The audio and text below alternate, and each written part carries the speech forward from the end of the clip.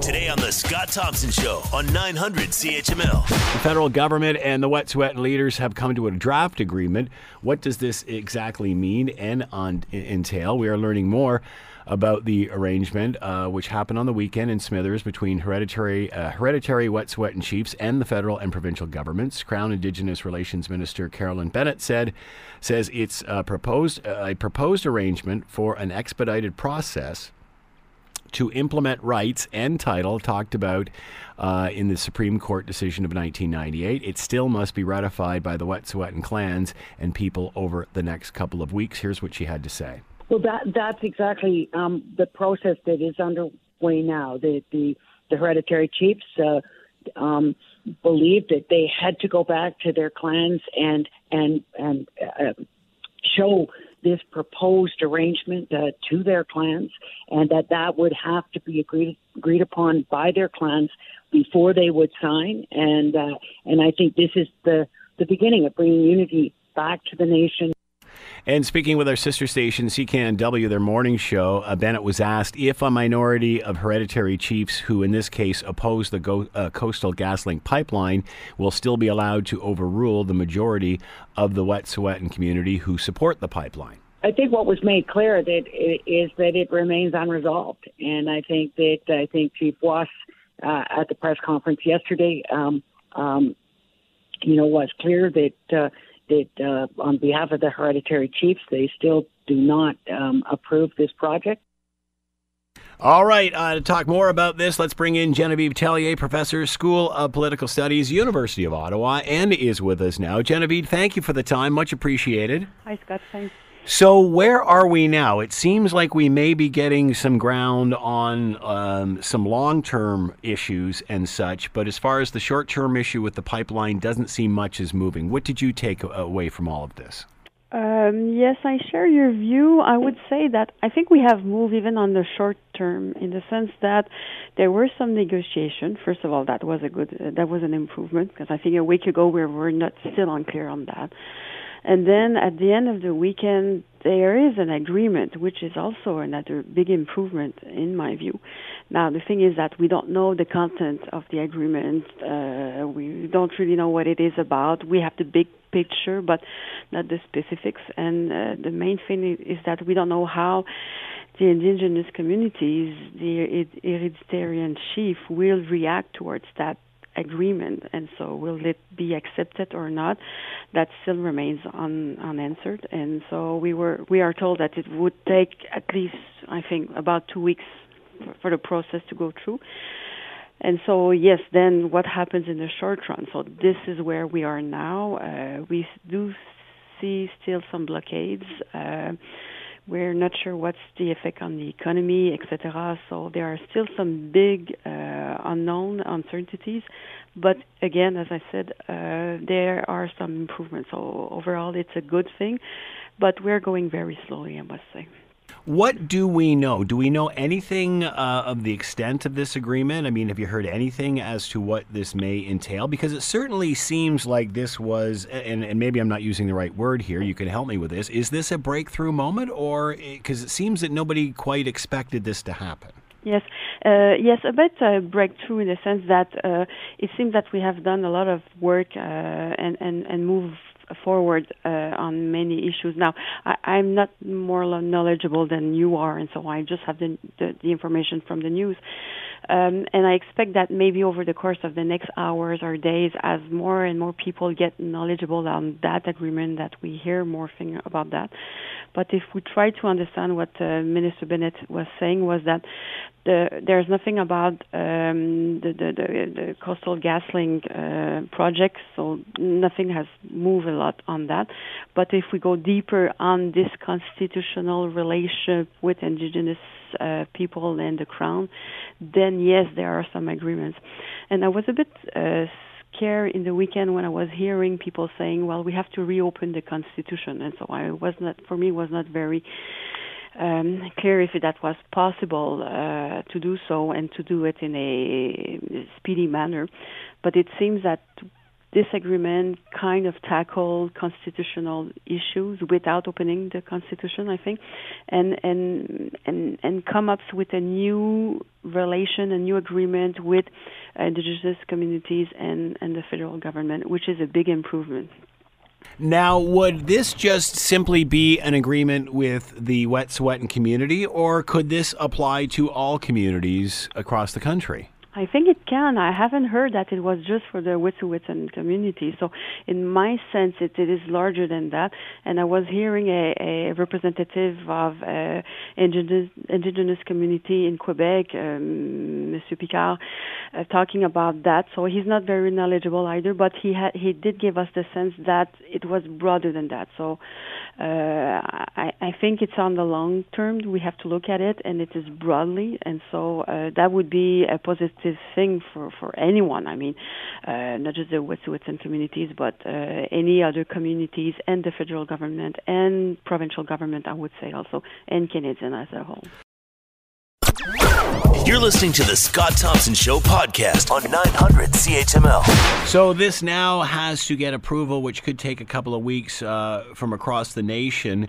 But just as there are hereditary chiefs who disagree with this pipeline, will there be hereditary chiefs who disagree, or as you said, elected band councils that disagree with this issue, much like other issues, and we come back to where we were? That's my concern. Yes, it is. It's possible. Especially, I think they want to talk to about 20 community representatives. I think that's a lot. And so you can expect some to be in this agreement. Now, it depends what's the agreement also. If it is very broad and general, and it is presenting a mechanism to go ahead and continue to negotiate, then it's easier to be accepted. But if it has specific proposal in it, then I'm less optimistic about being accepted or not by all. And also, how much do we need? Do we need a consensus? Do we need a majority? I would guess it would be a consensus.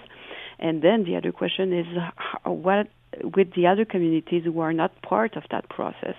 So across Canada. We could think of the Mohawk, for instance, in Ontario and Quebec. So how will they view that accord once it is known? This also is an uncertainty. This started, Genevieve, with blockades and rail blockages and stuff, and that's how we got to where we are. Will this bring down those tensions in, specifically around specific blockades that still are up? Does this change the issue that started all of this? I think it should change it. Will it change it? I'm not sure, because I was hearing leaders of Mohawk communities, and they were not ready to take out the blockades for now, especially in Quebec. But I think that was one of the conditions, and so Canadians will have a hard time to understand if those blockades don't get out or not pull out, because the requests were met. So yes, there was a meeting with the federal minister. Yes, Coastal GasLink stopped it momentarily. It's work. It will resume today, but that was a condition that it stopped during the weekend.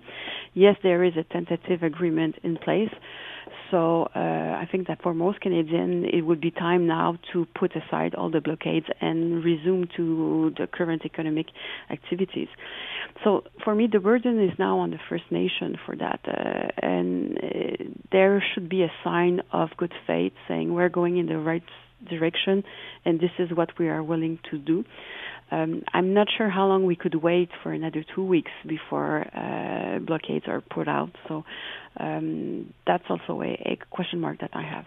Where does this leave the pipeline issue? Because again, that was the issue that started all of this. If the hereditary chiefs are still against, the Wet'suwet'en hereditary chiefs are still against this pipeline, how will that bring blockades down? Because at the end, there'll still be disagreement over that. Or will it now be separated between the Indigenous community and those environmentalists as opposed to one trying to hijack the other? Yes, that's a good question, and I'm not sure how much the pipeline was instrumental for having a true discussion about land rights with the federal government.